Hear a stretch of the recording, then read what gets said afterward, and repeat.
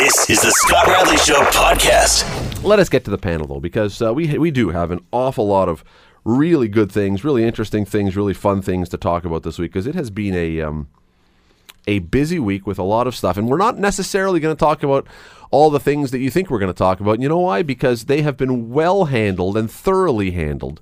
A lot of the big talking points with Bill Kelly, with Scott Thompson all week. So there's a lot of other stuff, though, that has kind of slid under the radar that we're going to get to.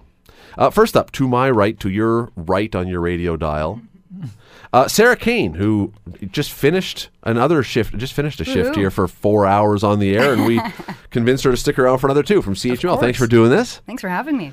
And next to her, someone we love having back. Well, we love having Sara, but someone else we love having back here. She is formerly with CBC, with TSN, with, I don't know, all the other places. She's now the head of broadcasting and journalism at Mohawk College. Sue Prestidge, thank you for coming in. Thank you very much for asking me once again. I suppose that when I said off the top that we're not going to talk about all the big, gigantic, juicy things, those things, as I say, they've been talked to death. And this first topic I want to bring up, though, I suppose in some ways it's naturally going to tie in. But a new survey was done in Canada, not in the States.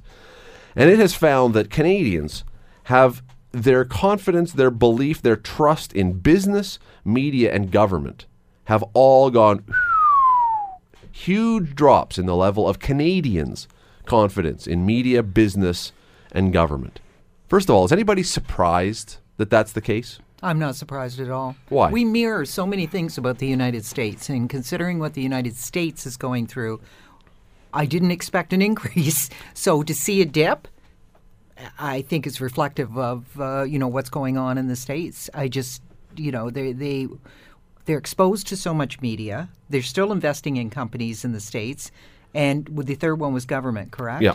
And also we had our own issue with, the Prime Minister basically saying voting reform was not going to happen this time out. A lot of people saying, okay, he went back on a promise. So if this was done quite recently, I'm not surprised at all. Sara, surprise you at all? No, not really. Again, with the ripple effect coming from the States, I mean, just the messaging coming just from Donald Trump. I even hesitate to say his name because we hear it so much, but it's just, about fake news and fake media and just trying to discredit the media. And we do see that ripple over, and maybe some seeds of doubt, whether that be about the media, just because maybe people hear it so much, and he's trying to make himself the only source that people can go to. Again, with government, Trudeau, kind of a lukewarm year to start, and now some of the bigger issues are coming. And as Sue had said, already kind of going back on one of the bigger things, which was with this democratic institutions doing this reform. I mean, if you can't get, one of the bigger items right, in this second year, I think their confidence is going to go down pretty quickly. I'm just reading the numbers here so we get this. Government, trust in government, this is since last year. So it's just within the last year. And this is a survey that was done entirely in Canada. And so some of it, sure, as Sue says, is going to be reflective of what has happened in the States. But also, Donald Trump has only been president for a month this week, I guess, which seems shocking. It seems like it's been a lot longer than that because with the endless discussion. But trust in government is down 10 points in Canada, 63%. Now, this is not who likes the current government of the day. This is just in general. Do you think the government works for you? Do you think it's there to help you? Do you think it's a positive thing? It's down to 63%. That's we're approaching the halfway point where almost half of the country would say no. But there's a couple of things that have gone on. Okay, it was easy for me to say perhaps it's reflecting on what's going on down in the States. And I don't think you're wrong. But we've had our own issues. As I mentioned about the voting reform, the electoral reform not happening, how our armed services people are treated with PTSD. There's been a number of those situations where, even internationally, how the government now and in the past have also treated Indigenous people. All of those things can contribute to those numbers going down. And I mentioned Trump. You said he's only been in office since, January? But the fact is that American campaign went on for a year or two. Almost. For a year or two. So it was bound to rub off somehow. I thought, though, honestly, and where I struggle with trying to figure out some of these numbers is the idea that would this number have been different if we had a super popular person in our in office right now. Right? So if you had a prime minister who everybody loved, would this number go up? And I suppose it probably would. I think people are, tell me if I'm wrong, I think people are okay with Justin Trudeau, but kind of lukewarm. I don't think we share a lot of people, the same vigor that we may have had a year ago. Agree, disagree? I see him as being still kind of shiny, and he's, people see him as this kind of mover and shaker, and international circles, just maybe based on who he is and his family and his upbringing. He knows these people, and unfortunately we see it highlighted in some negative cases, perhaps taking a trip that was very unpopular as well. But yeah, I think he has appeal, but it really is going to come down to what he does at this point. Sorry, let me rephrase, by the way, because I read the number wrong just as I was doing it here. I want to make sure I've got this straight. It's not 66% of people who are in favor of government, who think the government is doing well by us. I got this backwards, and I want to make sure I clarify. 63% of people blame government for our problems, and 66% hold them responsible to fix it. So we're talking about 6 out of 10 people say the government is not just not popular, is not trustworthy. They are the cause of our problems in Canada. That's a huge number. That's a huge number when you are sending your tax money off to, with no choice. And we're saying, I don't trust. 6 out of 10 people say, I don't trust that they are using my money to do good things. In fact, I think they're doing worse for us than good things for us. I just thought of this. I wonder if they're polling those people who didn't get their checks because of the Phoenix payment system at the government. I'm sure because those numbers are really, to me, very they're depressing. Weird. Yeah, they're weird because I just don't think that as Canadians we're as rabid right now about the government as the Americans would be right now with those results. When you're talking about Trudeau, I agree with you, Sarah, that his profile internationally is right now stellar. If he had come back after that meeting with Trump and it had been obvious that Trump had walked all over him, things would have gone south immediately for him. But he, took a stance. It was apparently, a good meeting. He came back without any war wounds, and then he heads off and talks to European leaders at the economic conference. So I think Canadians, I'm kind of shocked at those numbers, but I think they could have been the same no matter who was in power. Justin Trudeau has a bit of the Obama thing going on, that he would win an election in the rest of the world, no problem. Yeah. Back at home, there were always, there were questions. But all right, let's move along. Trust in media, down 10 points as well. Again, I can't be shocked by this. Are either of you shocked by this? 40%, more than half, say they trust their own research on things now more than the media's assessment of what is going on. Okay, sometimes I get very upset with that kind of comment because there are so many sources out there. How do people know that they're resourcing the right areas? But they don't care. This is what this is saying. They don't care. They are okay with the fact that maybe, I'm guessing by this, they're okay with the fact that I will find what I want to find, and I'll believe what I find, and I will believe it more than if you told me it. And that's where we are. And that's some of the problem too, just gravitating into those same homogenous circles where the echo chamber. Yeah, where the thinking is all the same. And if you're searching for it yourself, maybe that's where you're eventually going to end up once again. And it's funny because last week we were talking in one of the journalism classes about the Fourth Estate and the Fifth Estate, and the Fifth Estate being these pods or organizations that have gotten together to research a particular problem. Oh, I thought it was a news magazine show. Yeah, on CBC. I had to explain that one in class too. But we were talking about the fact that the Fourth Estate, the professional media, the large media organizations could do a better job and are doing a better job by using the information that's supplied by the Fifth Estate, these organizations that are specialists within their area. So if it happens to be rebels in Syria who have created their own Facebook page, et cetera, you should be looking to see what resources are there. But I have an issue with people just going online and saying the truth is there and that's the truth I'm going to believe in it's great, and I think there are people out there that do a fine job of balancing all those websites that they go to and coming up with a reasonable idea of what's going on with that particular subject.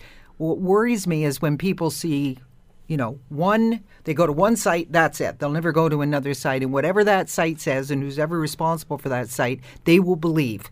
Doesn't matter who it's coming from, they will believe it. And that's frightening. Sarah talked about what did you say? I used the word echo chamber. You used what was the phrase you used? Yeah, just that kind of homogenous thinking. Yeah. If on this show right now, I had brought two people, not you two, but I brought two people in who were doing nothing but bashing on Donald Trump at full throat, people listening, some people would have immediately turned the channel because they don't want to listen and they don't want to hear something they don't agree with. Meanwhile, if I brought two people on who said nothing but great things about Donald Trump, some people would turn the channel because they go, I don't want to listen to that. We do a very poor job now in our lives of exposing ourselves to opposing views of those we hold. Yes. I don't blame people if they don't trust the media. I think we have work to do to earn the trust back. I really do. But at the same time, I think it's very dangerous when, as you both just described, you go home and you essentially find the one thing or the two things that tell you exactly what you want to hear. And anyone else who says anything else is evil and off base and making up fake news and anything else. And it's not just Donald Trump who uses the phrase fake news. You know what? 95% of people in our society, they may not use the phrase fake news, but they're applying the same principle. If you write something that I don't agree with, it must be wrong. It's fake. It doesn't exist. You're wrong. We all do it. Yeah, we all do it. One of the other points that I think about, too, in terms of media and how we weigh things and how much we expose people to certain things. For instance, when Kevin O'Leary, he hadn't even decided he was going to run yet, but there were so many stories that were being pumped out, just like ramping him up just because of the way he paralleled Trump. To me, as a person in the media, I need a little bit more than just, guess what, this guy, because he's got the same kind of glitter that, Trump does and some of the same ideas. He's outspoken and he's a TV star. Could this be the person that's going to, take on Justin Trudeau? To me, it was a little bit problematic when he wasn't even announced yet as a candidate. What I find really problematic as well is the fact that business organizations are basically creating their own news. Forget it. They're not going through mass media anymore. And the people... You mean they build a website and have someone in their Well, staff? Basically it looks like a news report. And, we can see advertorials, in your newspaper and that kind of thing. There is an attempt there at least to make them look different, but they are advertorials. But to see those come out and people saying, oh, yeah, look, that's got to be the truth. Are you kidding me? The reason that was written was for higher profits for your company, not anything else. So I think people have to delineate what the professional media is and what other forms of media there are out there. Let's jump to business then. This is the last part of the third part of the trident, the trifecta. However, the trident kind of has that pokey thing to it. We'll go with trident. Trust in business is down 6 points. 53% of Canadians agree the pace of change in business is too fast. 48% are worried globalization is taking us in the wrong direction. Trust in CEOs is at an all-time low, dropping to 25%. And 80% of people, now this covers all of them, 80% of people think the elites who run institutions, now that's not just business, but institutions, are out of touch. If we have no faith in government, no faith in media, no faith in business, and no faith in our institutions, where do we put our faith? Where do we put our trust? How do we survive? Not being ridiculous. As a society, how do you survive, or does it all just splinter apart? I think it splinters apart. I think you're suspicious about everything going on in your life. Like, why is he doing that? It can't be that. But then you see, when you're talking about executives for companies, when they see the payout that some of the people make when actually that person has failed in the job and is being let go, but hey, they had the golden handshake of getting a bonus to leave, and it's well above what any normal Canadian would take home in his lifetime perhaps. You can see why that attitude is there, why, especially when Canadians are buying stock in companies that they've earned that hard-earned cash to buy some of those stocks, and then they see the leader of the company leave and take a lot of that hard-earned money with them. So I can see from that perspective why that trust in business would be eroded to a certain extent. But if we especially don't with the believe in executive. anything, that to me is troubling. It really is. That to me is troubling because it signals, again, going back to the point, if we only will believe in the thing that we say we believe in, there's no common ground. I always go back to the day back in, what year was it, 1984, when Ronald Reagan won the election and won 49 states out of the 50. And you go, there is no chance in the world any politician on either side of the political spectrum could win 49 states anymore. Mm-hmm. You just couldn't, because there is so much of a divide and so much distrust, and that's just in the States. I just wonder where we go when we don't believe in anything that exists right now, how we deal with that. That's very depressing to me. It is depressing to a certain extent, but I served on this social audit on poverty in Hamilton, and we last spring, there were 5 of us on the panel, listened to 29 people who stepped forward, all of them living right on the margin of poverty or below. The most heartbreaking stories about living in poverty in this city. But one of the things, it was strange to hear, but one of the things that a lot of them were returning to some kind of spiritual outlet to become, whether that was to get them out of the isolation that they felt when they were in poverty, that they saw at least in some organized churches, maybe, an open door, come in, join us, that kind of thing. So it depended on the person, but I would say 3/4 of them said something about the spiritual aspect of their life being one of the happiest. The rest of it was not good at all. But there was this sense of when they were around other people or when they had something like that to believe in. So I have no idea what the numbers are like. I don't know whether organized religion has seen an increase, because people are going, yes, what do I believe in? I believe in myself. Do I believe in God? Do I believe in Buddha? What do I believe in? So, maybe that's where these people are going. I don't know. Yeah, I think about that too, like splinter groups. I just see and all these movements and protest movements and people kind of joining together and finding each other, whatever their cause is, and that's kind of what happens when you don't have trust in anything else. Mm-hmm. To me, it's it's very depressing. I don't want to be all depressed on a Friday of a long weekend, but when you look at these numbers, it just our belief that anything good is out there is very, very low. And I don't know how you turn that around. I don't. Because, and here's the thing. In the past, you could have had a political leader, a business leader, someone who seemed to bring everybody up. But now any political person is on one side or the other. So half the people are going to feel great and half the people are going to feel like crap, and vice versa. There just doesn't seem to be someone who could, that I've seen anyway, that can do this. Anyway, we got to take a break. Quick break. Back after this on The Scott Radley Show. Stay with us. You're listening to The Scott Radley Show, weeknights from 7 to 9 on AM 900 CHML. Brightest panel in Hamilton Radio. In studio this evening, Sara Cain from 900 CHML, Sue Prestidge from Mohawk College. And the timing of you guys being here is perfect. Sara has been, I don't know if she still is, but has played rugby at a reasonably high level, the university level. She's been an athlete.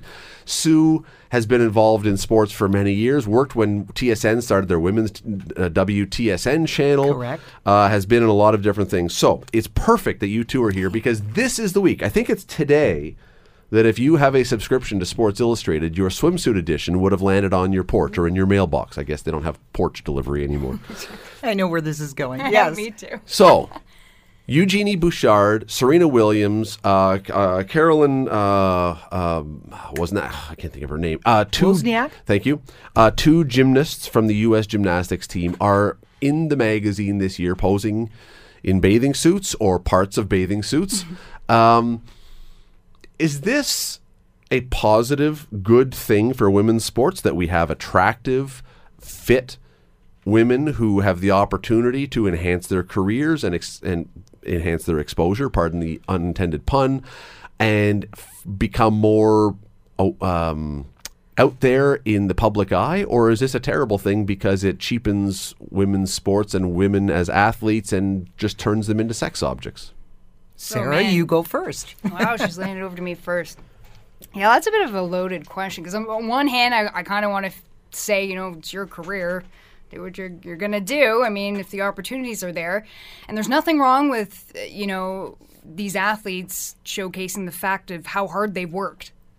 I'm fit. I'm in a magazine. I work really hard. I'm a tennis player. I'm, a rugby athlete. We see that they'll post photos themselves on, social media and Twitter, and you'll see There have been more than a few rugby teams that have put out calendars over the years. That is a very popular thing to do. With no clothes.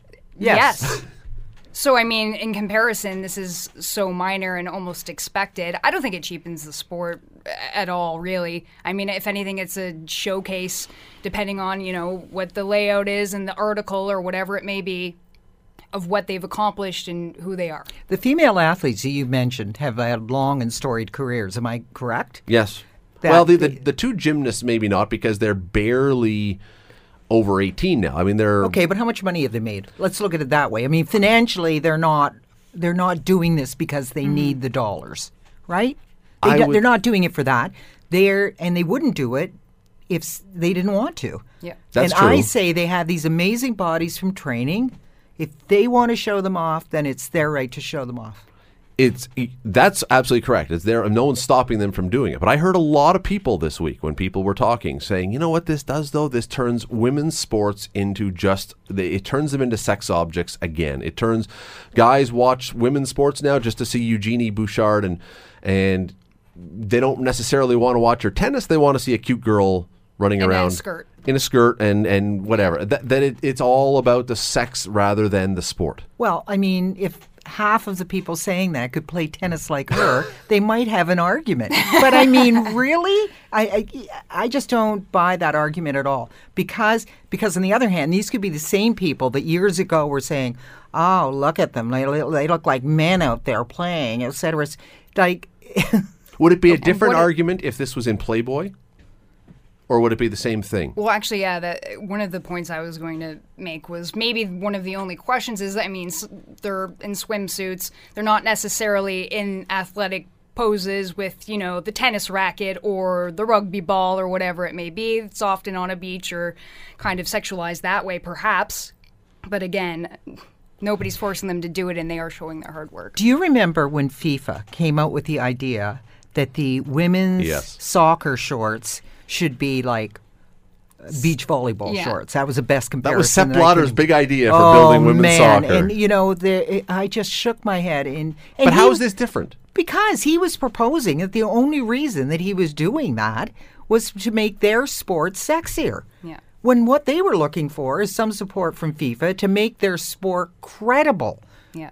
Just to say this is a sport and the Canadian women's team has proven that, right? But I remember, one of our next door neighbors was Cara Lang when she played for the Canadian women's soccer team, and she was outraged, as were other members of the team. Like, you would put us in those shorts because you think more people would come to our games to watch us play? I mean, it was such an outrageous comment. So I think that's a juxtaposition of these women choosing to be in Sports Illustrated. And you asked about Playboy. I think it might have something to do with the actual publication. Yeah. That perhaps they see Sports Illustrated as being at a higher level than they would, with it's more Playboy. credible for sports. Yes. Yeah, I doubt whether any of them were wearing pearls around their neck or skimpy things of that nature. I got to be honest. I'm a little surprised that both of you have gone this way. I mean, I kind of, as I was thinking about this, I thought, okay, I wonder which way they're going to go, and I'm betting one of them is going to say no. I'm a little surprised, just because all week when this was coming out, and if you go on si.com, and I'm often on there for sports things, it was just swimsuit edition coming this week. So I mean, pictures all week, and there was a lot of conversation that this is not really enhancing Eugenie Bouchard's credibility or Serena Williams' credibility as an athlete. It's just pointing to... But they don't have to justify their credibility at this point in their career. If this was somebody just starting and this was a lone player ranked, 57th in the world, 60th, and she went and posed Playboy, then I'd be going, okay, now I start to question why is she doing that? Is she doing that to get the attention in order to make her better recognized in her sport in which she's not doing very well?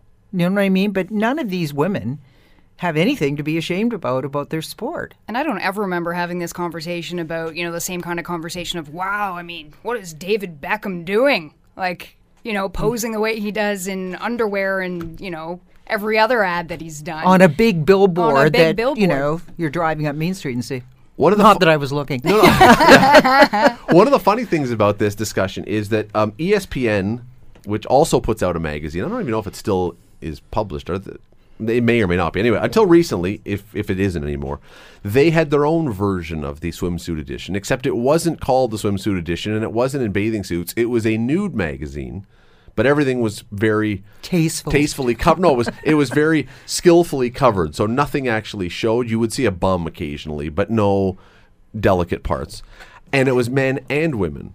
And because they posed them, usually if it was a basketball player, with a basketball in a basketball type pose, or with a soccer ball, or with a tennis racket or whatever, that for whatever reason didn't get the same flack. Nobody was, because it was with the way you're posing them within the context of sports, people were saying, Sarah, what you just said, this is the hard work they've put into building the kind of body that goes into sports. And they said it's kind of like in a weird way, a statue of David or something, where you're looking at the human form in its highest order doing these kind of things, whereas the swimsuit edition is decidedly more sexy.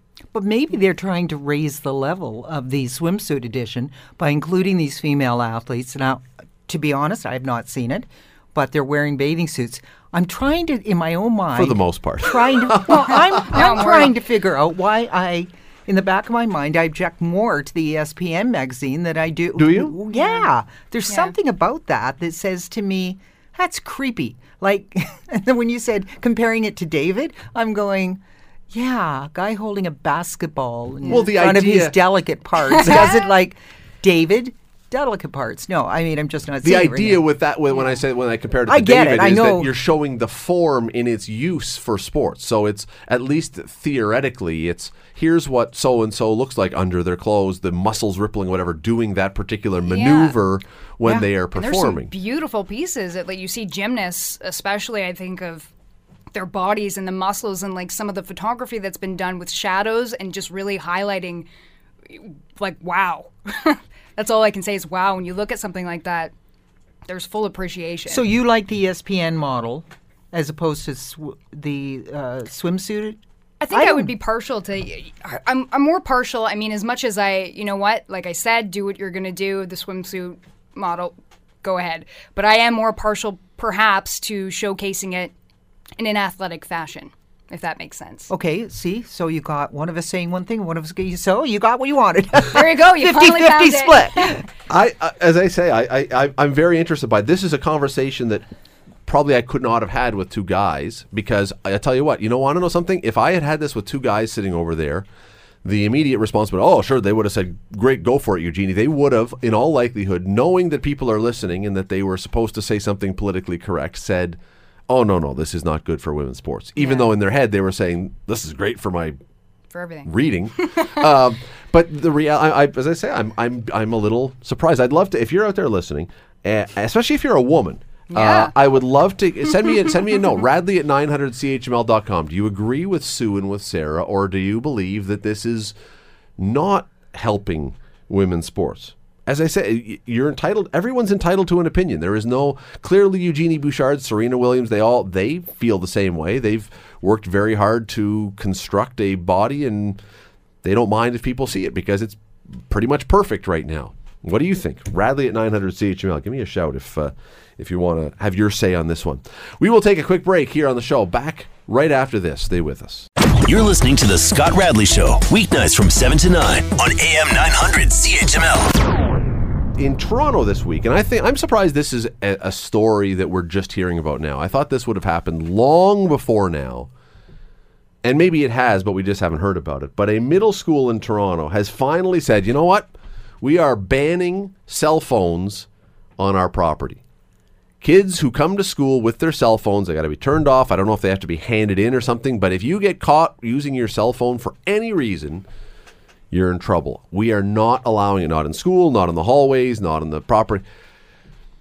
Is this forward thinking, or is this a bunch of people who are not from this generation wanting to turn back the clock to a previous generation and basically fighting an uphill battle against the inevitable bit of progress that cell phones seemingly would represent? It's funny because I talked to the superintendent for the Hamilton Wentworth District School Board today, and their policy, obviously it's a school by school basis both in Toronto and here, but their policy is let's have a code of conduct.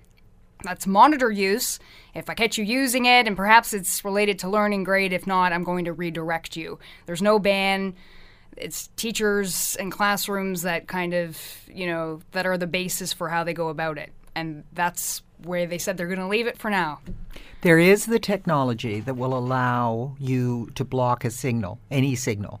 Once I don't know whether you can only do it within a building or within the surrounding area, which would solve the problem rather quickly. If you can't get a signal on your phone, at least it used to be, that way. I'm not sure you can do it now. But I find that a lot of teachers are trying to implement the use of cell phones in the classroom for specific things. But then you run the risk of, is every kid, depending on the area where the school is located, does every kid have a phone? Mm-hmm. Well, no. If every kid in the class doesn't have a phone, you can't have that activity. You can't use that for an activity in the classroom, right? But I find it so disrespectful. Yep. Most of the time and I find this, it's not just in the schools, but you're having a conversation with somebody and the person's going like this, which at this moment worse. I am pretending to do this on my phone. Yes. and talk and look at the person occasionally. It's rude. It's disrespectful to the other person. And that's when I'll call out students in class and I'll say, you're being incredibly disrespectful to me. Put that phone away right now.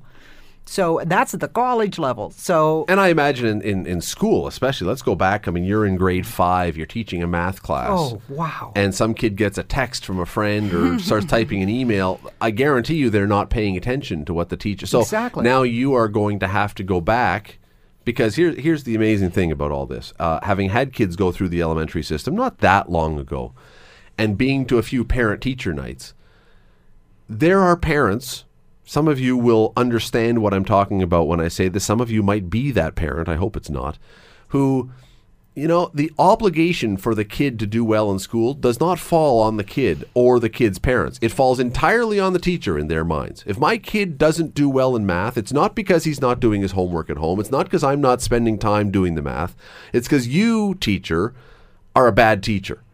And if the teacher's up at the front of at the chalkboard or whatever we have, the smart board now, doing the math, and a kid is not paying attention because he or she is on their phone, that teacher and their EQAO marks then go down. That teacher gets in trouble. I don't blame the teachers for wanting to say, no, we can't have this kind of distraction. No. We have enough distractions. We can't have this one as well, because this to me is the biggest one of all of them. I think it's funny in Toronto, too, because a lot of the complaints were also coming from parents who were saying, oh, this is so distracting. Well, where did these kids get cell phones from? I mean, they didn't buy them themselves. Yeah, there needs to be a conversation, to be had between teachers and parents, or just a ban, because I know in Hamilton, there is some technology that is, board approved. They have iPads for, this grade to this grade. You come into this class, you do what you need to do on it and interact and engage, and great, it stays here. See ya, next class. That's okay. But again, like you said, getting a text, inundated with social media and texts, how can you truly be engaging with who's in front of you and speaking to you? Sue, please tell me that at the college level, you don't ever get parents calling you to speak on behalf of their kids that their marks aren't good enough or anything else. You don't have that, right? We do. And if they're 18, or if they're just 18, I guess it is, we need permission from the student to talk to the parents. And I tell the parent that. I say, listen, I can't have this discussion with you. But people saying my kid didn't get a good enough grade, you need to... Well, sometimes they'll try to get it out of me. Is little Johnny coming to class? That one, yeah, okay. His first time away from home and the whole scenario. And I said, really can't share that information with you. Little Johnny's above the age of 18, so I can't share that information. If you want to have a meeting with me with Johnny, with permission from him, then we'll make an appointment. But sure, it still happens at college. Not at the same rate, of course. It would happen in high school or elementary school. But Sarah, I agree with you. I think the parents are the ones sending even if you buy your kid a cell phone, as a parent, you still have an opportunity to say, don't take that phone to school. Control the settings, even if do something. If it's there as an emergency That's device, right. and you have 3 numbers in there. Here's mom, dad, and grandma. Then great, that's what it's for. But to have a million different apps going at the same time and conversations happening, Or playing games. Yeah. I would love to know if schools are allowed. I've seen this once, and it was a picture in the States from some school, and I'd love to know if a teacher could have or build some. People have those things for their shoes. They're like a cloth shoe hanger behind their door, and you can put different. If you could have one of those in your classroom, and everyone's got a marked pocket, and when you come in, you have to put your cell phone. I wonder if a teacher could literally demand that kids hand over their cell phones before the class, or if that would be not allowed anymore, because that to me is the answer right there. You just take it out of their hands, and then they're not even thinking about it anymore. I think that would work. Well, you hear about families that say at dinner time, phones are off the table, literally off the table, that they will have a basket off to the side, and all the phones they're turned off and they're over there. They can't be reached. And so I think in some cases in elementary and high schools, I don't know whether it's allowed, but I'm sure some teachers have tried that approach. Yeah. With us at the college level, we've actually written it into the policy for each program. That certainly says, the use of cell phones or laptops in a manner that is not, I can't remember the exact wording, does not involve what is happening in the classroom activity is strictly prohibited. But then that kind of leaves it up in the air too, about how are you going to police it? Exactly, yeah. How really does a teacher go about, checking, I've got this phone under my desk and I'm texting or whatever. How are you really going to ask for that and see whatever it was they were And that's really just doing, for distracting. Right? Because you could use, when I was in high school, the big thing was you could somehow put some of the answers to your math things on your Texas Instruments calculator, so you couldn't even use calculator. Now you could literally have every answer to everything on your smartphone for every exam you were doing. You could find a way to cheat like crazy with that. But it's more, they're talking in this thing for a middle school. It's the distraction. It's that you start taking pictures, you start sending texts, you start social media, everything else. That kid's not paying attention at all. This happened a few years ago, but there was a professor at Queen's University who was teaching in an auditorium-like setting, like a bowl, right? And he knew that half the laptops that were opened were watching movies instead of, because I think it was either 1,600 or 1,000 people in his class, or 800 or something like that. And of course, if somebody's in the seat below your seat and is watching a great movie, you honestly think you're going to be watching calculus being done on the board up there? Your eyes are drawn to that. Right. So what he did was he said to everybody, there will be no more laptops allowed for note-taking in this entire room. The outrage for I think it was 1 or 2 weeks that this policy would be put in place. And then he said, when they were coming back, he said, well, if it starts again, then I'll ban it again. So you better be your own police when it came to others. So the one student behind go, just get rid of the movie. We're all going to lose our computers again, which I don't know. Self-policing aspect might be an interesting way to look at it. I'm going to be very interested to see if this kind of thing picks up some steam. If other schools, because this is, according to the story, this is not a board-wide ban. This is a school decision, and the parents were involved, and I'll be interested to see if this extends, because this to me, I think if this looks successful, you will start to see an awful lot more schools. And I bet you there's an awful lot of teachers who heard this week and immediately took it to their principal and said, what about us? We're in. We're in. Can we do this? And I just wonder how many principals actually want to go through the pain in the butt of trying to go through this process. Because you know what the funny thing is? I bet you there's an awful lot of parents that would fight this. That's the thing. Even though the parents say they want their kids to be paying attention, I bet there would be a lot of parents who would fight this. It's not my kid that's causing the distraction. He needs his phone. He needs to be able to reach me at home. Yeah, but he's not going to be reaching you in the middle of class, right? You never know. There could be an emergency. How did we ever reach our kids in an emergency before the dawn of cell phones? You went to the office and you told Mrs. Smith, can you please call my mother? Yeah. No, I mean, I know it was more of a facetious question, but we were able to get if people had family members die during school and we were able to find them in their class and take them out of class. Exactly. You didn't need, so it took an extra 2 minutes. You didn't need instant communication, right? Apparently we do now, or maybe not. Quick break. Back after this on the Scott Radley Show. Stay with us. You're listening to the Scott Radley Show, weeknights from 7 to 9 on AM 900 CHML. We were just chatting before, as we were coming out of the break. If it sounded like we were kind of laughing, we were chatting. I just came back a couple weeks ago from a cruise. Sara Cain, who is here from 900 CHML, is talking about maybe going on one at some point, is thinking about the possibility. Mm-hmm. And Sue Prestidge, who is also joining us as part of the panel today, has been on one that Sue was just telling. Like, I know one person. My sister had a tough experience on a cruise once because they were in a room next to a couple. I'm trying to think of the most delicate way I can possibly say this. That was exceedingly amorous and exceedingly loud all night, every night. And at some point, they finally were like, this is... Anyway, you are the second person I've ever met who has had a rough cruise experience. And you know what, Scott? I would have taken that noise over being sick for 5 out of the 7 days we were on the cruise. I couldn't move. I was just on all that. It was weather, sumptuous, free food and drink. Mm-hmm. I never could take part of. You had a weather problem. I had a bit of a weather problem. Yes, it was a hurricane that came in before we left. And sort of haunted the entire trip. But yeah, it'd take a lot to get me back on a ship again. See, I said to my sister, and I would say the same to you, do it again. The chances of hitting 2 of those are so small. But anyway, that'll be something we talk about. I find this very funny because I've like nobody. Now, some people are out there saying, no, we are. Nobody I talk to ever goes, oh, I went on a cruise and it was horrible. It's always fantastic. It's the new thing to do that everyone does. And then I talked to Sue, and even as she's talking about it, she's actually turning a shade of green as she relives that experience. Even the memories.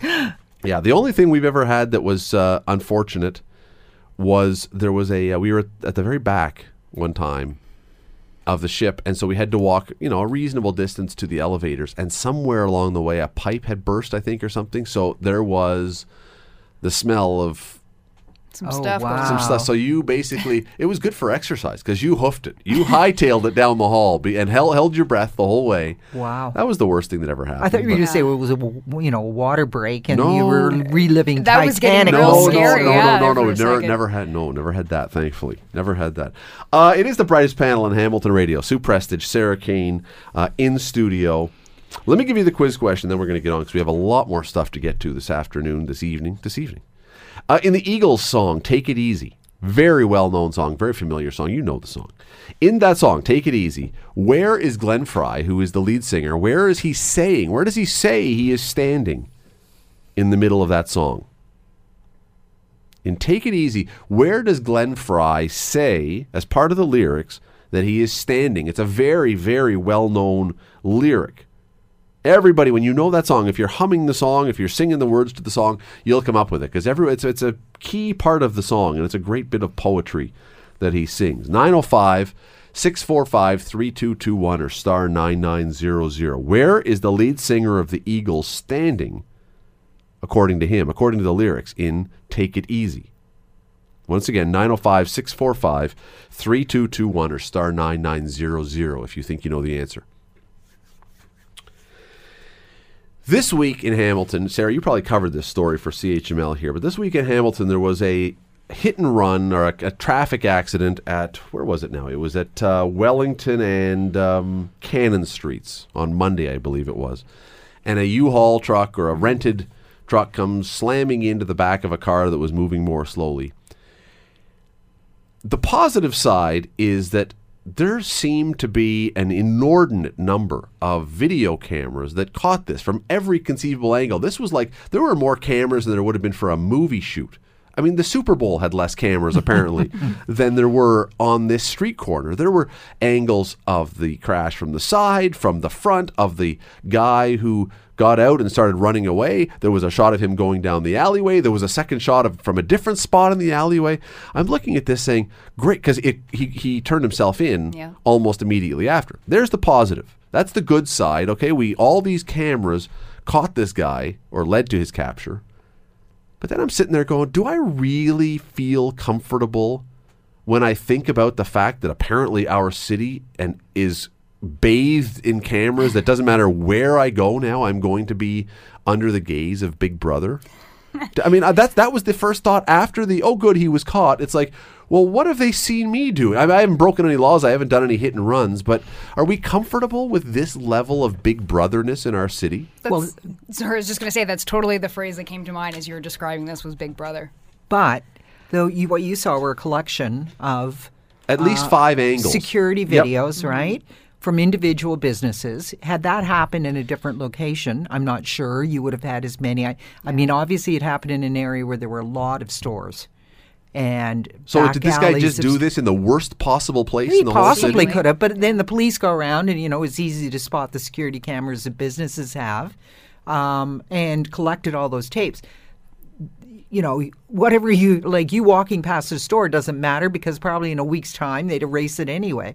I get why they do it for security purposes. I don't have an issue with it. I really don't. And maybe the people that were in the other 2 cars that this guy hit appreciated the fact that, he was found rather promptly because of the security. But the way you described it made it sound like, well, there's all these cameras that are trained on us all the time. And I don't think that's the case. Yes, the police can go around and ask, did your security camera capture this at this time? And I don't have an issue with that. I don't know. Yeah, and we certainly don't see it in every case. Otherwise, we'd have a lot more people probably just turning themselves in. Oh, yeah, that's me in that photo. Unfortunately, it's almost not the case if you're looking at it from a crime perspective. They don't always have this myriad of photos and security footage coming from everywhere. I mean, in Britain right now, they do have a huge infrastructure. I mean, every street corner has 2 or 3 cameras. You cannot go anywhere in London without being seen on film. And the answer is the same thing. Well, this is great for capturing criminals, for capturing wrongdoing, but there is a part of me that feels very uncomfortable with the fact that I can be, even though I'm not doing anything wrong, I have no reason to hide. It's not that I don't even know why I feel uncomfortable with this. It just is, I don't know that I should be videotaped or filmed or feel comfortable being videotaped or filmed all the time. I don't. You know what? I don't even think about it. Yeah, I think it's not. Well, I didn't until, as I say, until I saw this. And if you saw this on TV, if you saw this on CHCH especially, or somewhere where they showed this, it looked like a professionally done movie because there were so many angles. Literally, there's the accident, the second vision of the accident, the guy getting out of the car, running down an alleyway, another video of on a different side of it. I mean, it was amazing how many cameras there were. But there was also the quality of the cameras because Huge. They've become much better. Yes. In the past, when you had those security cameras, you'd see like Fuzzy. this ghostly, grainy figure that Yes. his mother wouldn't recognize him. But I just don't have an issue with it. I just think that, as you said, this happened in an area where there happened to be a lot of security cameras in that general area, in a business area. Had it happened in a residential area, I don't think you would have, had that many at all. That's an interesting part, that I wonder how many houses actually have this now. But I mean, no, you're right about the quality of the cameras. This was a clear images. If these cameras had existed in 1963, we would actually know who killed Kennedy. Exactly. If the Zapruder film had been with this kind of quality of thing, we would have known. You're right, though. We don't have this, and thankfully, from my perspective, thankfully, we don't have this in residential areas. Although, again, I bet a lot of people would say, "Well, wait, that's where all the break-ins happen. That's where all the cars are smashed into or stolen. That's where we should have video cameras then." Should we be then suggesting that we be putting up video cameras on the corner of every residential street so we can catch people? No, but if we're going to compare this accident happening in a business area, all of those cameras, I would imagine maybe there was one that had been put up by the city. The rest were all private security cameras to protect their own business. Just happened to be pointed in different directions and captured all of that. I think that people would have a hard time, unless they were really frightened to death, with the government putting cameras in their neighborhood. I don't think, they might say, oh, my neighbor's putting up a security camera, good for him, or a motion light detector or whatever they call them. I don't think that would upset a lot of people. If they were in charge of putting up their own cameras, it's one thing to do that. But if the government were to come in and say, in every block we're going to have a security camera trained on our streets to keep you, I would have an issue with that one. Should people who put these, or businesses, and I think most businesses do, but should people who put a video camera in their house or around their house for security, should they be required to put some sort of signage for their neighbors to say, by the way, there's a camera here and you may be caught on tape? Or honestly, or should we, or is it okay just to say, you know what, whatever? For me, I feel like we're so immersed in this. I mean, everybody got back to the cell phone discussion. Everybody has a good quality camera in their hands walking around. That's or true, a device to record audio or whatever it may be. We know this all too well in the media. So, I don't know, you're kind of walking around possibly in the spotlight or being captured in one way or another all the time. That's so true. For me, it's kind of in the back of my mind. I just know it's always happening, and I just let it happen. I mean, what else are you going to do? It's everywhere. Do you remember the stories prior to Christmas where people were ordering things online? They would be delivered and dropped off in their porch, and then somebody who was following the delivery truck would wait till the delivery truck disappeared and then go up on the porch and grab. And then what did people start doing? They started putting in security cameras on their front porch to either capture the images, or they could watch it on a computer and with audio scare the person away. So I don't know. Do we blame it on online shopping? Let's go around it that way. Well, I mean, people have it for their kids. Yes. There's now an app you can get with your thing. You can get it for your pets. You can watch your cat at home. Yeah. It's not just, what's her name on The Office? Who had her cats back at home, who watched it on her computer all the time? What was her name on the show The Office? Dwight's girlfriend. No. Dwight's girlfriend. Angela. Angela, who had the cats. That's who had the camera trained on her cats and watched it on her desk all the time. Speaking of recent stories, did you see about the thief who broke into the house? And I don't know why he was opening the refrigerator door. I don't know what he expected to find there. But all of a sudden, a pet squirrel, jumps out of nowhere and attacks his leg. That's amazing. And a pet squirrel? Yes. And it was captured. Yeah, they found this baby squirrel and raised it and it was said it was kind of like a cat. It would come around you when it wanted to, but he protected the house when needed. Luke, can we get the audio clip from National Lampoon's Christmas Vacation? Squirrel! Yeah, well, that was a new one too. Best Christmas movie ever. It is. I as I say, there's a part of me, and I'm certainly glad this guy was caught, turned himself in, and that we were able to do it. But it just made me very nervous to think how many cameras. And Sarah, you know what? I had not even thought of it, but you're absolutely right. Every single person now has a camera that they're carrying around at all times, and so you do anything out of the ordinary, and someone's going to turn on their camera and start filming you. Exactly. It's a question of. We see it with police interactions all the time now, too. I mean, and how those are depicted. Good cop. Was this a bad cop thing to do? Oh, the body cams. Yeah. And people with their cell phone videos, if there's some kind of interaction happening, wherever it may be. That's, I think, what it is. I think you've just touched on it, and why these things make me nervous. It's because of context. Right? Often when we have these snippets, we don't have the context. We've turned on the phone.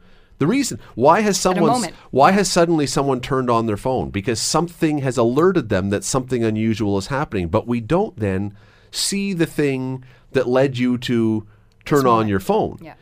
Now you don't have the cause, you only have the reaction. And court cases have been won and lost on that very fact that, this video was taken out of context. The police, or we don't see what happened prior to that instigated this reaction. So yeah, that's I think the thing that, so someday, one of these video cameras catches me doing something that looks like it's not right, but there could be context to it or someone else, and you say, I don't know. It just makes me nervous. That's all. I don't know. You know what it is? Maybe I'm worried I'm going to be driving down the street with my finger buried up my nose one day, and that's the picture. You're on 3 different cameras. That's how I'm going to get seen on television one day. Is the guy picking? So there's going to be a big accident, and I'll be the guy who's picking his nose, and someone will point out and go, "Look at the loser picking." Unfortunately, that's not illegal. No, it's. Well, thankfully, it's not illegal. If it was illegal, man, we'd all be in prison. There's one place that we all know we can pick our nose is in our car, because no one can see us when we're in our car, right? All I can think about is that Seinfeld yes. episode. No pig. Quick break here on the Scott Radley Show. Back after this.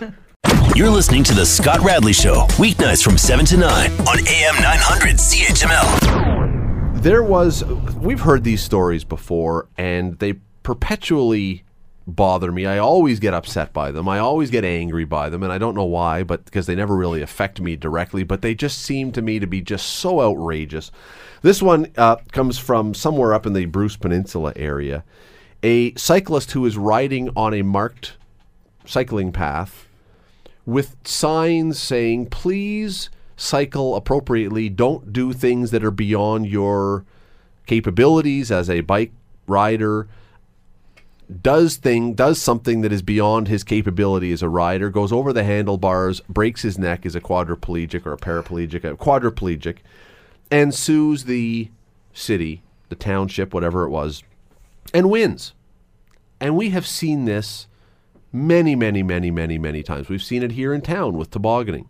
We've seen people who do something that is their decision, that is their action, and yet they find a way to make the city or the host neighborhood, whatever it is, responsible for the. How do we undo this? There's got to be a way that we can.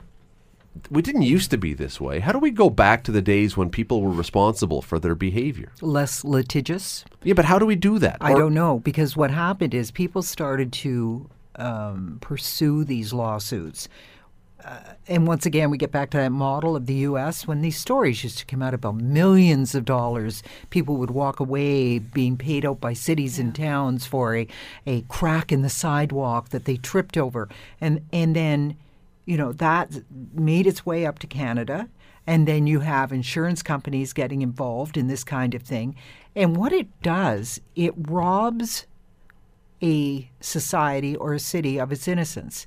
How many people anymore would have a backyard rink where they just invite anybody in the neighborhood to come over? Sure. Not many people take that risk anymore. Right. And if you know for sure, what are you going to have kids signing a waiver, waiver or releases before they put their skates on, or make sure their parents signs or whatever? But we have really lost something in society because what were we talking about? The report came out yesterday about the use of the golf courses in Hamilton and proposals that would, what could we use this land for? And somebody had proposed a tubing park where, at the escarpment where it comes down into the Stoke golf course. And it wasn't in the report, but somebody else I was chatting with said, oh, well, that won't happen. City will be too worried about insurance.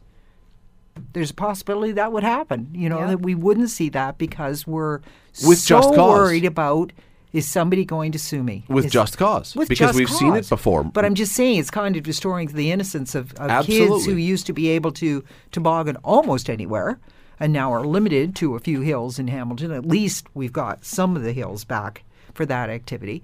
But it's shocking. And I don't know whether you're going to be able to put that genie back in the bottle. I just don't know.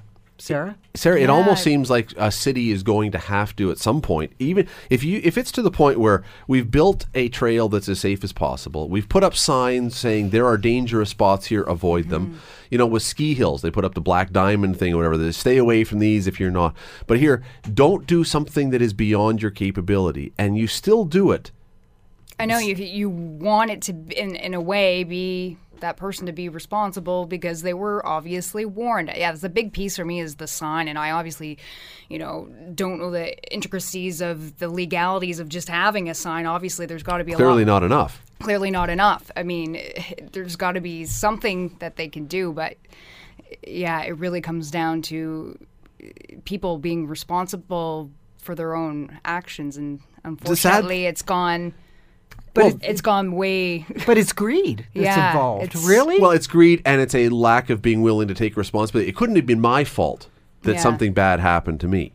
It couldn't be my fault. It has to be someone else's fault. I've been told that putting up a sign doesn't mean anything. Of course not. It doesn't. You can put up all the signs in the world, but if somebody wants to sue you, they can sue you. Well, or they can at least attempt to sue you. They say the same thing about waivers. You said, you wouldn't have a kid in your backyard without. You could sign all the waivers you want. Totally. A lawyer will find his way around those waivers and say you still didn't do this. We saw it in Hamilton with now the tobogganing hills. Some of them are back, although they now have huge hay bales everywhere and they're approved and been vetted and whatever else for. But it seems safety. we're heading, Sarah, towards an idea where cities are going to have to start just saying, you know what, we'd love to make this a livable city with recreation opportunities, but my kids near our house years ago, I don't know if they still do it. In one of the schools that was near our house, they had a basketball court out in the back, and kids would go and play after school. They the security, not the security, the guy who looked after everything there, every night it was decided had to go out and remove the basketball nets, not just the net, the whole bracket, the whole rim, so that kids wouldn't be out there. Because if a kid was playing on that playground, on that schoolyard after, and broke his leg or fell and hit his head or her head, the liability issues. School board wasn't carrying that much insurance, or say. So let's just take the whole thing away. We can't. You have schools now that won't allow balls during recess, or anything else, because we can't take the risk that some kid could end up taking a ball in the eye and being hurt. So just we'll run around. But wait, we can't run. Walk quick. Well, you can't walk quickly. I mean, it becomes stupid. Yeah. It truly becomes stupid.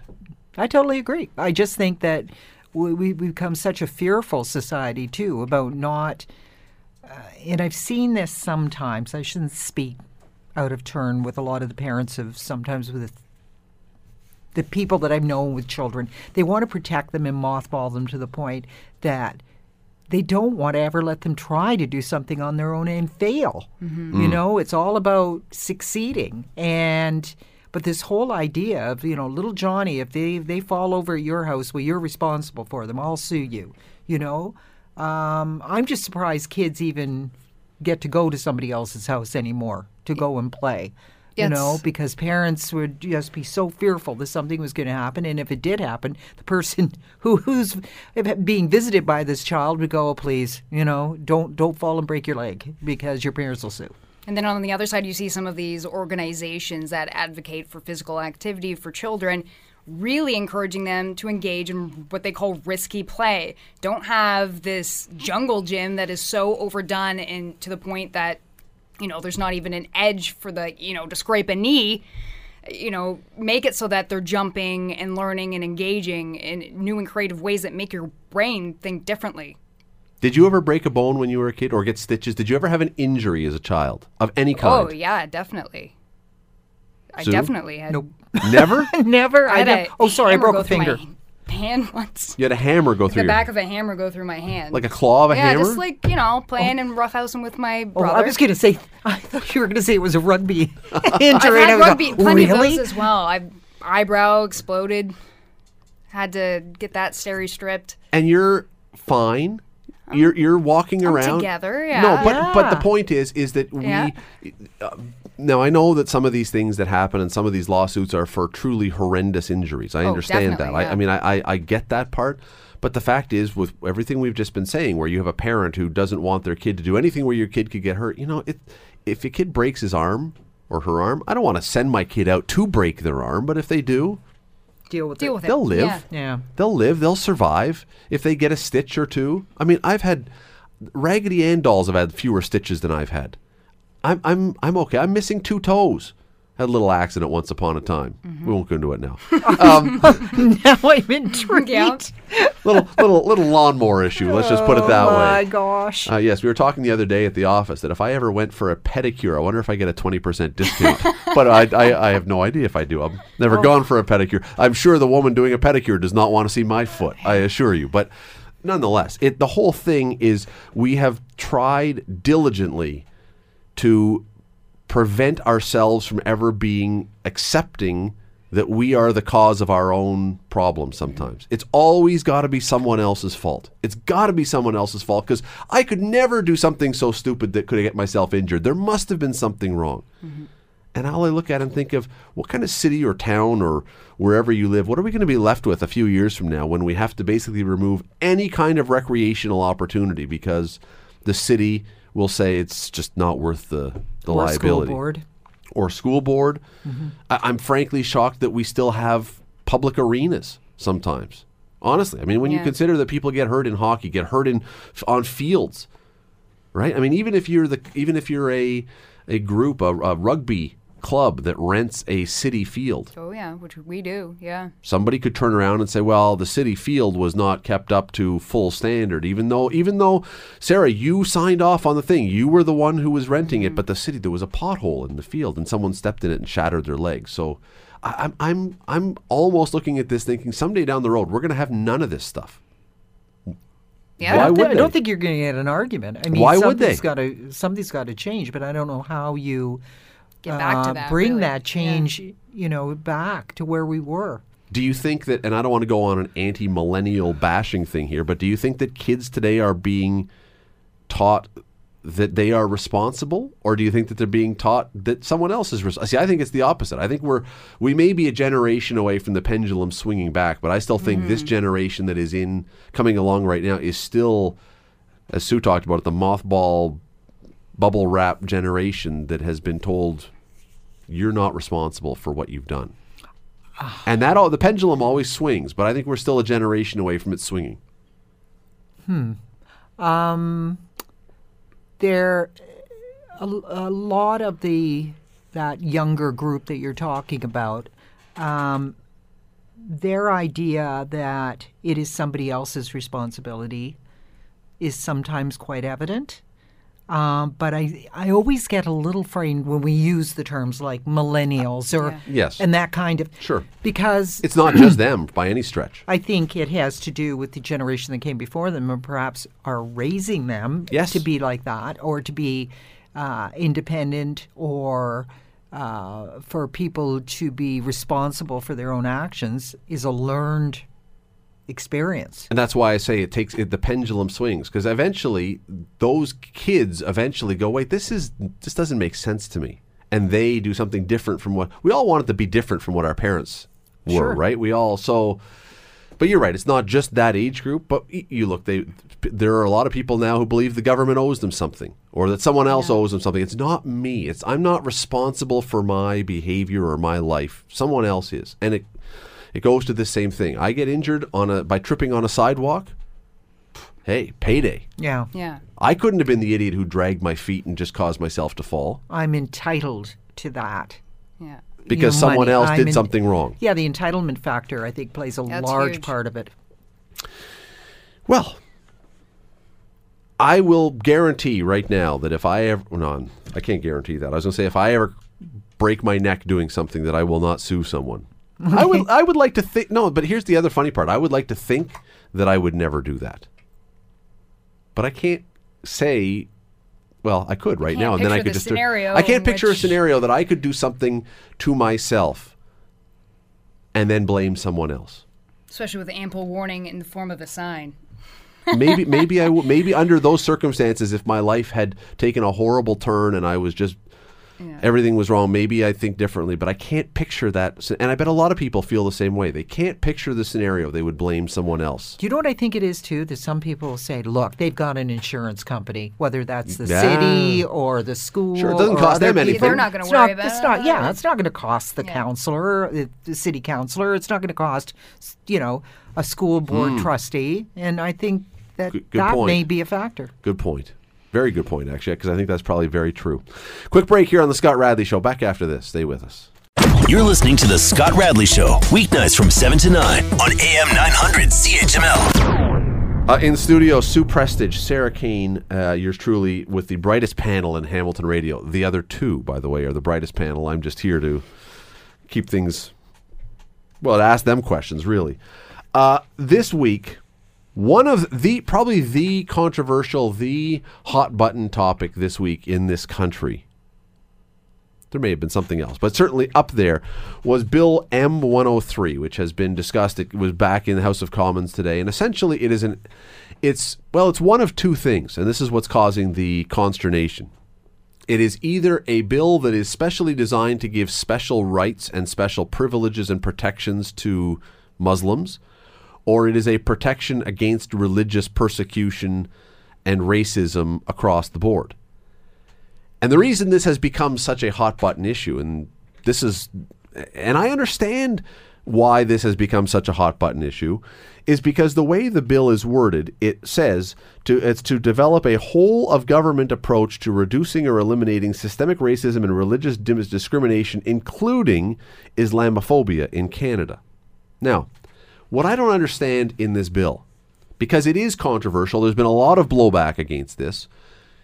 If the point of this, which is what the defenders and authors of the bill are saying, is this is to protect people of all religions from discrimination, why not take out the word Islamophobia and just say of all religions, or put in Islamophobia, anti-Semitism, anti-Christian. Listen, why the reason this whole thing has become so controversial is because you've picked one religion to highlight in this bill. Can you see a reason why it would be problematic to either go all or a more generic term that would cover all these bases? I'm trying to understand just the overall picture of having this motion in general, just because we do have a Charter of Rights and Freedoms, and within a reasonable limit, you are protected and are encouraged, really, to have, your religious beliefs and practice. It's kind of that old, as long as you're not infringing on someone else's right to do something else, then carry on. So you're covered already. So, I mean, obviously you would have to, unfortunately, if something did happen, if there was hate speech or whatever the case may be, you would have to go before the courts. I'm just trying to understand on another level why they're having a motion, what the purpose and the end game of it is. If they feel like there needs to be this added layer of we need protection for people who, are, go to mosques or subscribe to Islam. Is that what it's all about? Because I feel like there are some things and checks in place to try and make sure that the Canadian population in general can really live a vibrant, as free as possible life. There was a question brought up. Is it a bill or is it a recommendation? Well, it's a bill, but it's not a motion. It's a motion that will come forward that is just to develop. So it's not yet at the point where it's going to actually have a whole lot of teeth for anything. Right. It's to develop a whole of government approach. So what it is a motion or a bill to launch a study, essentially, of how are we going to do this? How are we going to come forward with a plan that will protect people from people infringing on their religious views? So it's got to be a motion that they're trying to move forward for a study. Is that right? Because if it becomes a bill, it's going to be a completely different animal. I agree that I don't know why they would have made that proposal. It sounds like political, somebody was doing it for political gain. Reactive. I don't know, just to mention that sort of, we're looking out for the Muslim population in Canada. Yeah. Why would you not, if they're trying to state that this is the Canadian way, this is Canadian beliefs, then include all of them. But, if you listed everyone, you're bound to miss one. Well, that's the difficulty, right? But I wouldn't use just that. I would have used all religious. But you're right. Religious freedom is built into our Constitution. There is no question. Why do you have to, have another layer? Study to... I mean, it would be great. It would be great, I guess, to have a study to investigate. Where are we going wrong generally in society that we don't feel like these populations in particular or people are, really being subject disproportionately to, hate crimes or, people are being very intolerant of religious freedoms. Okay, I guess I can understand that. But again, yes, it needs to be all encompassing. And how you phrase that and work that out would be something they need to consider. Here's the difference that right now the government has put forward this bill that would condemn Islamophobia and all forms of systemic racism and religious discrimination. While the Conservatives have come forward with their motion to counter this, they're essentially on board with the concept. So there's nobody in the government that's not on board with this. It's the wording of what are we protecting. Mm-hmm. Theirs will say, it doesn't mention Islamophobia specifically, but ask the House to condemn, quote, all forms of systemic racism, religious intolerance and discrimination of Muslims, Jews, Christians, Sikhs, Hindus, and other religious communities. And this is what has caused all the consternation, is why are we picking out one particular religious group when there is no doubt that there has been an increase in hate crimes against Muslims. But there has also been a huge spike in Canada, if you go look at the stats, in anti-Semitic activity. So it doesn't even mention those ones. Even if you're going to identify it just by the ones that are really facing the wrath of people right now, you could say Islamophobia and anti-Semitism. I think you probably could have had people say, based on the stats, based on what we're seeing, okay. Yeah, but you're basing it on the statistics right now. That's so of course. If you use those two religions and you only include them in the motion, then if things change, it's sort of like, oh, well, now we're going to have to change the wording in the bill. Yeah, you know exactly. what I mean? So, I would say any kind of anti-religious activity, et cetera, would probably cover it as opposed to starting to actually name religions. And the real concern, if you follow the line of thinking that the critics have with this, the real concern with this is, you're right, this is a motion or a bill to begin to study how do we prevent this? How do we protect people and their religious views? But by mentioning only one, the concern is, well, the study that they will eventually come up with will make any kind of negative commentary about a particular religion, and because Islam is the only one mentioned, a hate speech. So if you were to criticize something to do with the religion, honor killings, which we've seen at times, or female genital mutilation, which we've seen at times, or other things, that would be a hate crime now to speak out against that. This is what this is the first step. And so we want to make sure that if we're going to take this first step to protect everybody, let's make sure we're taking a step that's pointing us in a direction that is equal across the board, as opposed to protecting one group. So are we arguing about the words of a motion to create a bill which has not been created yet, correct? I mean, this is just the point of leaping off. I agree. I don't like the wording. I think it could have been worded so that inclusively. But the words weren't the important thing. The important thing was that there was going to be a study, about how Canadians deal with this kind of thing in our country. I just think we're getting caught. I don't like the words. I don't like how it was formed, and I think they could have avoided this very easily. Somebody should have seen that and gone, "Are you kidding me?" Is this not the most Canadian way, though, possible? We believe, I think most people, almost everyone, believes that you should be allowed, as Sarah says, to just carry on with your life and you should not have to face hate speech. How have we come to a point where we can't draw up a bill without getting all tied up? It seems to me that it would be a very simple one that almost everybody could agree upon. People got so worked up to the extent that this MP who's put this forward received numerous comments, sexist comments online, on Twitter. Someone even threatened in a YouTube video, apparently, to shoot her. Like, that's how strongly people have reacted to even just floating it out there. And she told her office staff to lock the door. That there were too many threats not to be taken seriously. It's a sad commentary, isn't it? There's a lot of sad commentaries. I'm hoping that, I really do hope, I have no objection to the concept behind this whole thing. But I hope they can find a way to do it, that if you're going to bring something like this, which is about treating people right, that you can do it in a way that everyone feels good about bringing it forward. This should not be something we're fighting over. You word this correctly. This is something I think we can all agree upon. There's no need for this to be a controversial document. There really is. Am I wrong? I don't think this kind of thing, I don't think there's any need for us to be in disagreement about this if we do it right. But what we're covering is the reaction to it, correct? I mean... Because of the wording, because of the seeming favoritism. Okay, I get that. Yeah. But, what we follow up on is the fact that she would be, some of the things that she was reading out in question period, the emails, et cetera, that she got were disgusting. They were anti-Canadian in my mind. Which is why we need something like this. Which is just worded right. Right. But controversy it was. The Scott Radley Show, weeknights from 7 to 9 on AM 900. AM 900 CHML.